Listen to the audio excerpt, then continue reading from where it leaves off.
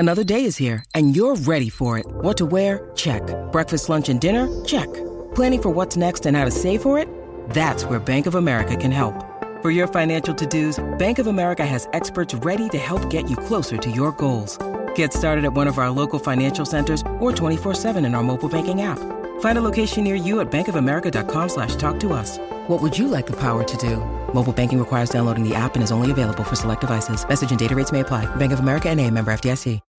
When you need mealtime inspiration, it's worth shopping Kroger, where you'll find over 30,000 mouth-watering choices that excite your inner foodie. And no matter what tasty choice you make, you'll enjoy our everyday low prices, plus extra ways to save, like digital coupons worth over $600 each week. You can also save up to $1 off per gallon at the pump with fuel points. More savings and more inspiring flavors make shopping Kroger worth it every time. Kroger, fresh for everyone. Fuel restrictions apply.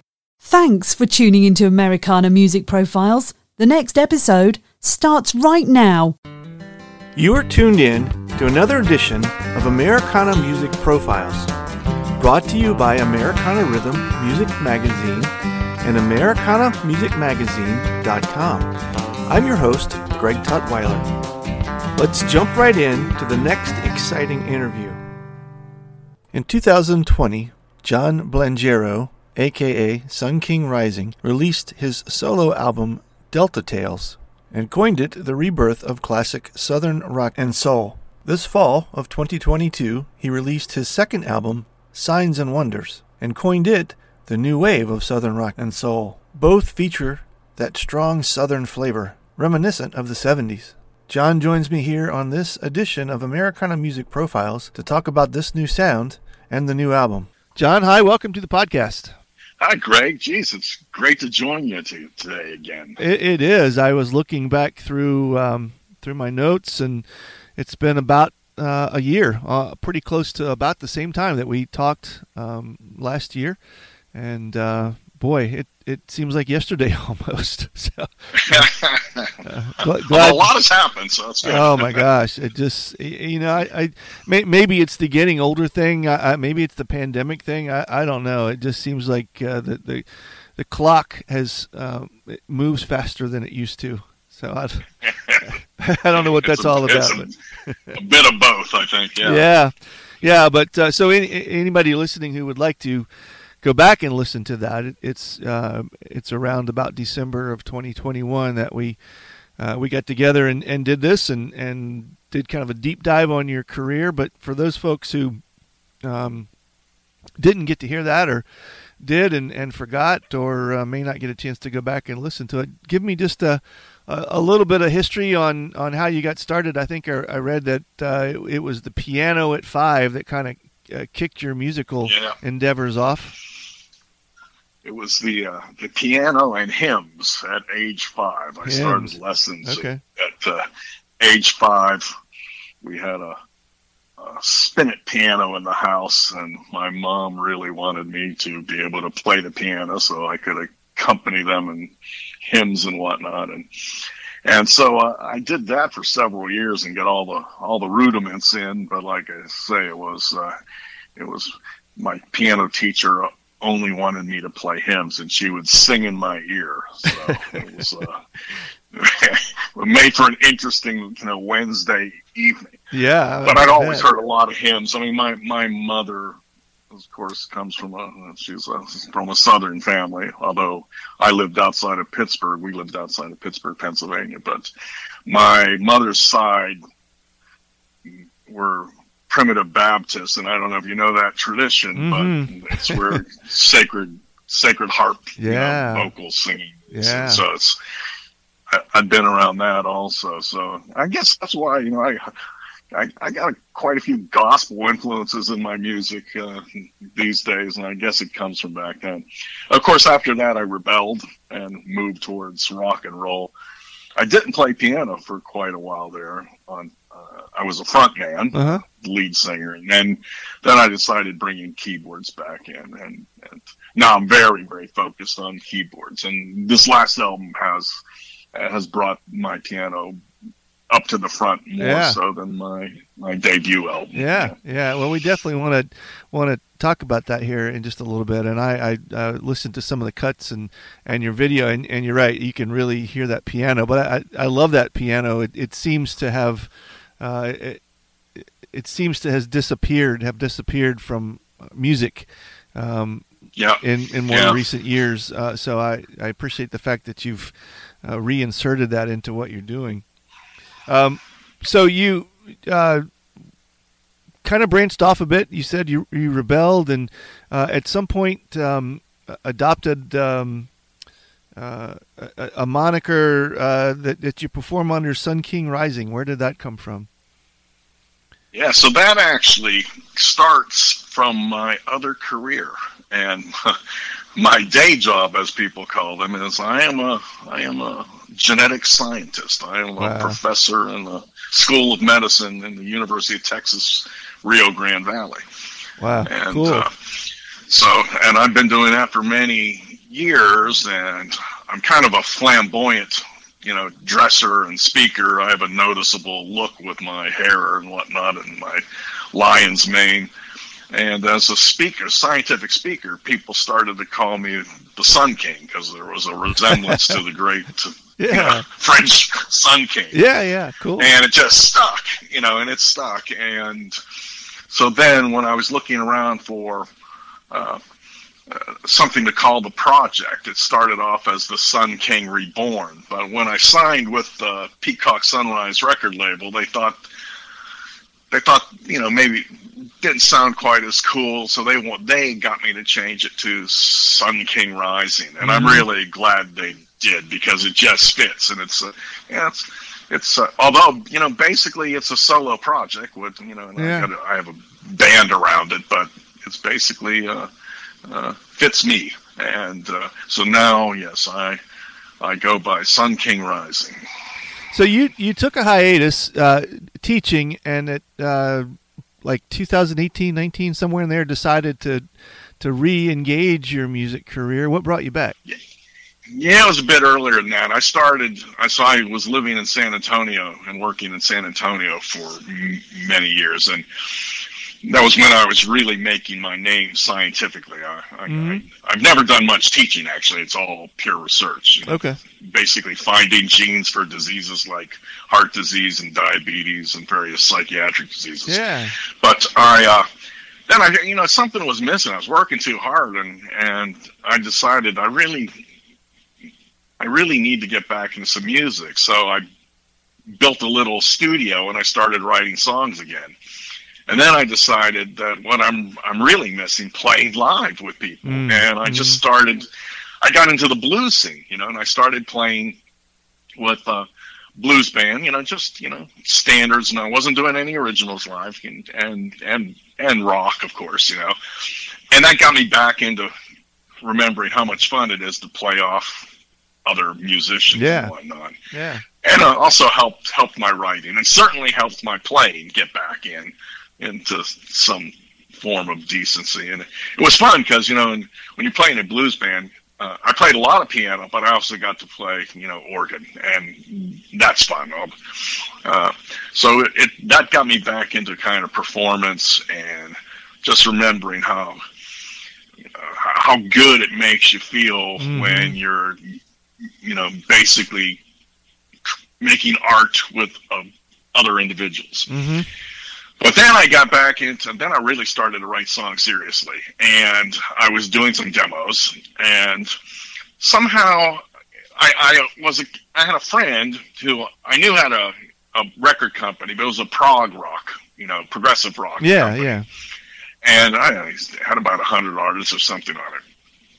And he found my stuff and he listened to it and he said, "Man, this is great. You got to do." I also have a progressive rock project that has been put on the back burner, and that was kind of what I was talking about. But he listened to my solo stuff and said, "Wow, we've got to do this." And he actually spun off of his main label. He spun this Peacock Sunrise Records imprint off, and I think now he has about 10 artists or so on it. Oh, cool. For a more Americana, rootsy thing. Yeah. And that's how it started. And And then I decided that, I didn't want to put out a semi-professional thing. I wanted it to be total pro. And that's why I decided I need to get a real producer, and we need to do this thing right, and do it completely organically, real musicians, best when they're playing together in the same room. But with the first album and COVID, that was difficult, so we had less of that. But with this new album, always, there are people in the same room, except for my vocals generally, and we took it from there. And having a producer, and my producer for both albums is a guy named Ace Acker. Steve Acker. And he was in the 70s band Law that had some success, and he's just great at helping these, filter through the songs and coming up with cool arrangements for them. So that first album, and that's the one that we talked about 12 months ago, was Delta Tales, and you kind of that's right. Labeled that the rebirth of classic Southern rock and soul. And so the new one that you're talking about, Signs and Wonders, is that out yet or on the way? Yes, it is. Yeah, it came out on October 1st. Okay. And we're up over 100,000 streams, I think, on Spotify for it. And the single, the first single out of that album is something called Number 6 Magnolia Avenue. And it's doing quite well. Yeah. We released an official video on it. Yeah. I just watched that this morning. That's really cool. I mean, it's a really full, how many musicians did you have putting that together? Yeah, so we did, I like horns, right? Yeah, so I really could hear the horns. We had a horn section, and we have backup singers.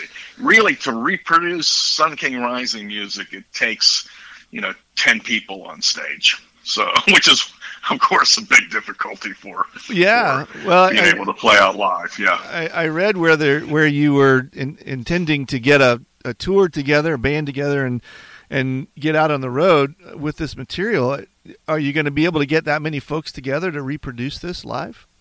Everybody who played is super happy to reproduce it live. So wow, that's cool. The key will be just being able to afford it, because frankly, that big a group pretty much limits you to kind of festival situations and big stages and whatnot.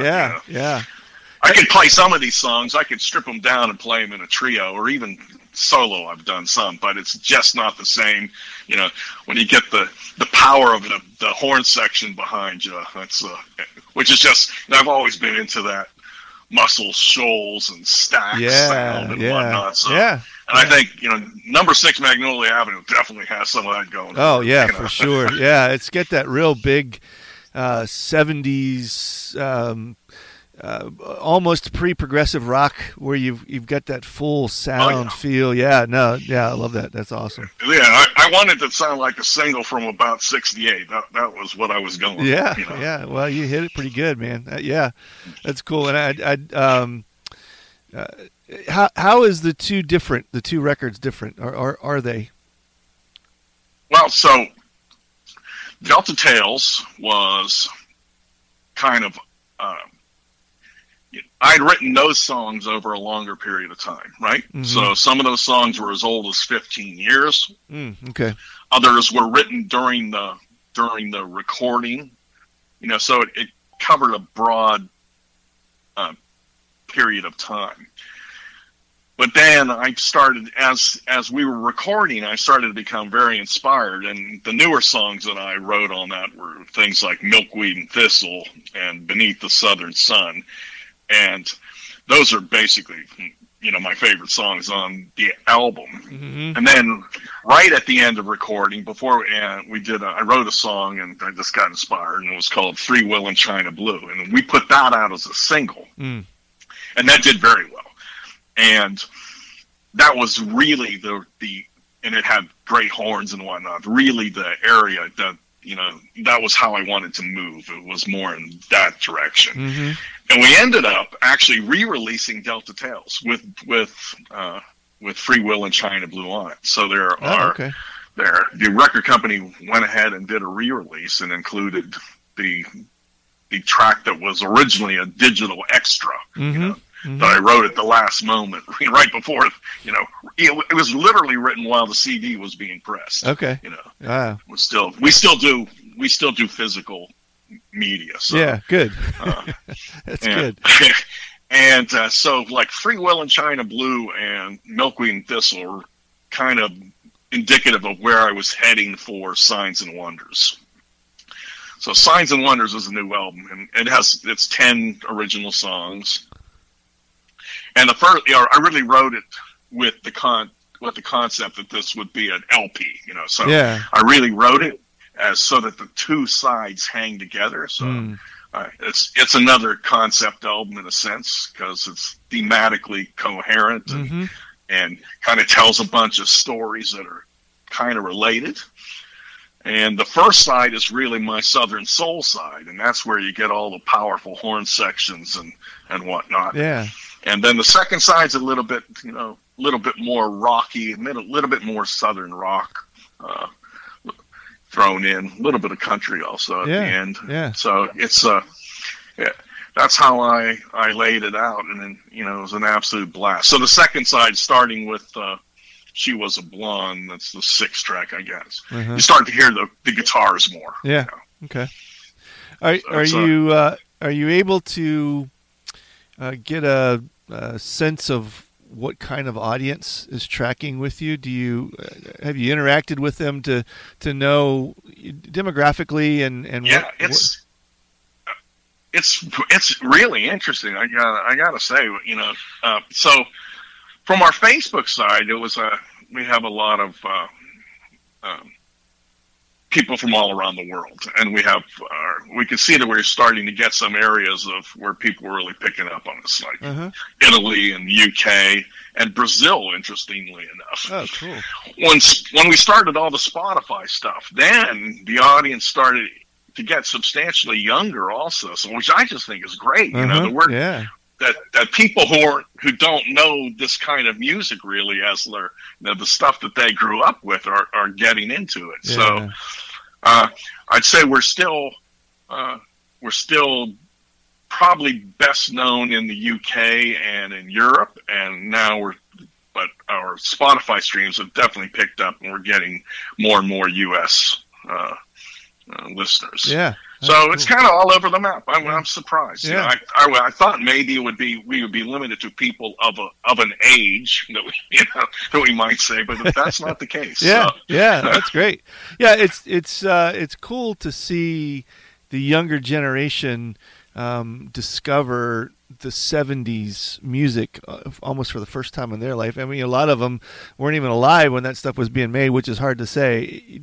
Realizing that I grew up with the 70s music is the the themes of and the anthems of the life that we live. But and then to realize that there's artists like yourself that are making new music in that same style. So it's cool to realize that there's a new life for that kind of sound, and with the same sensibilities too. Yeah. Like I said, it's very organic. Yeah. We don't use studio tricks. We don't use any kind of auto tune. Right. Yeah. It's real players, and so I think that I really want my albums to sound like, this is very retro, but this is what makes me happy. And I want them to sound like lost albums from that period. Yeah. And I think we really did a good job on Signs and Wonders for that sort of thing. Yeah, that's cool.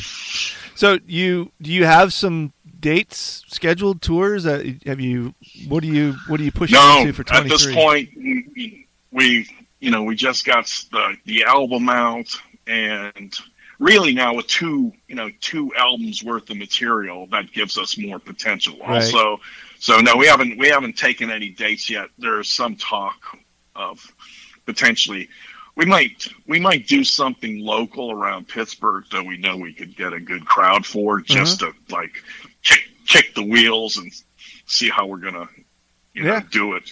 Yeah. And so no, we're talking with European festival agents now. Okay, so taking it overseas. that's where most of the interest has been so far, but we're not adverse at all to doing, it'd be great to stay closer to home and to make it easier. Yeah. So we haven't actively gone out and sought out, and we haven't signed with any American booking agents yet. Right. So if anybody's listening and they want to give me a shout, that'd be cool. Yeah, that'd be awesome. How far ahead are you looking as far as the creative side? Do you have some new stuff in the works for I've got the next. I've been writing the next album also. Yeah. So it's I think I've got about. They still have to be demoed, but I think I have 8 good songs in hand, and we have one great song left over from Signs and Wonders that we just didn't have the time to finish, and so I think we're pretty close to starting that process to start the next album. Yeah. Although you're never sure, because you get I'll get excited and I'll knock out a song and it'll bounce something else that was scheduled to be on. So we'll see. But I think we'll start. I just wrote a Christmas song actually, and I realized that I'm going to have to keep this around for next year because there's no way we can put this out in time. Yeah, it's just around the corner. It's hard to believe. So, of course, that's the only time you get inspired to write them, right? So, right. That's true. Yeah. So, if folks want to get the latest record, or Signs and Wonders, or go back and sure. Listen to the previous one, what's the best way to get in touch? How do you like to communicate with your audience? Well, you can get them anywhere, so they stream everywhere. They can be purchased digitally at all the usual places. We prefer Bandcamp. If you go on to Bandcamp and do a search for Sun King Rising, you'll find both albums. You can get the physical copies, order vinyl, order CDs, and you get a digital copy when you get that also. So, and that's just because Bandcamp has the best deal for independent record labels and independent musicians. Yeah. So we prefer it that way, but we just want people to listen and go on to all the streaming services and and put it on a loop, listen throughout the day. That'd be great. That's cool. Well, thank you, John. It's been good reconnecting and catching up. And I love the direction with the new stuff. So I hope it really takes off for you guys, and I hope you get out and get on tour with it too. That would be really cool. I think we're about to hit our first million Spotify spins. So I think we're there. We have a few people who are listening these days. So man, that's cool. We're happy. Yeah, good. Well, thank you. I can't wait. I look forward to coming back and talking again with you, maybe when I get the next one out. Absolutely. Love to do it, for sure. Thanks, John. Thank you, Greg. Have a great one. Thanks again for tuning in to this episode of Americana Music Profiles. Find us on iTunes at Americana Music Profiles and on the internet at AmericanaRhythm.com.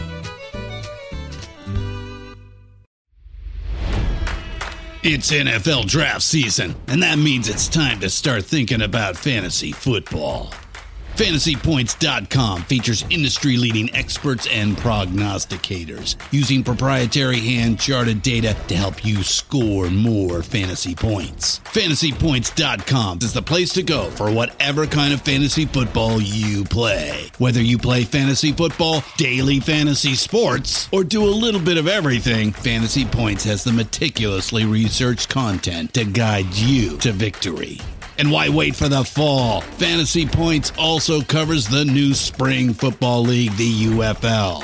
Join the guru, John Hansen, Scott Barrett, Joe Dolan, and other massive names in the fantasy football universe with an exclusive offer. Use code Pantheon for 15% off any Fantasy Points package, including the all-in package, with access to every article, tool, and data nugget that Fantasy Points has to offer. That's FantasyPoints.com and code Pantheon for 15% off at Fantasy Points. FantasyPoints.com, code Pantheon. Score more fantasy points.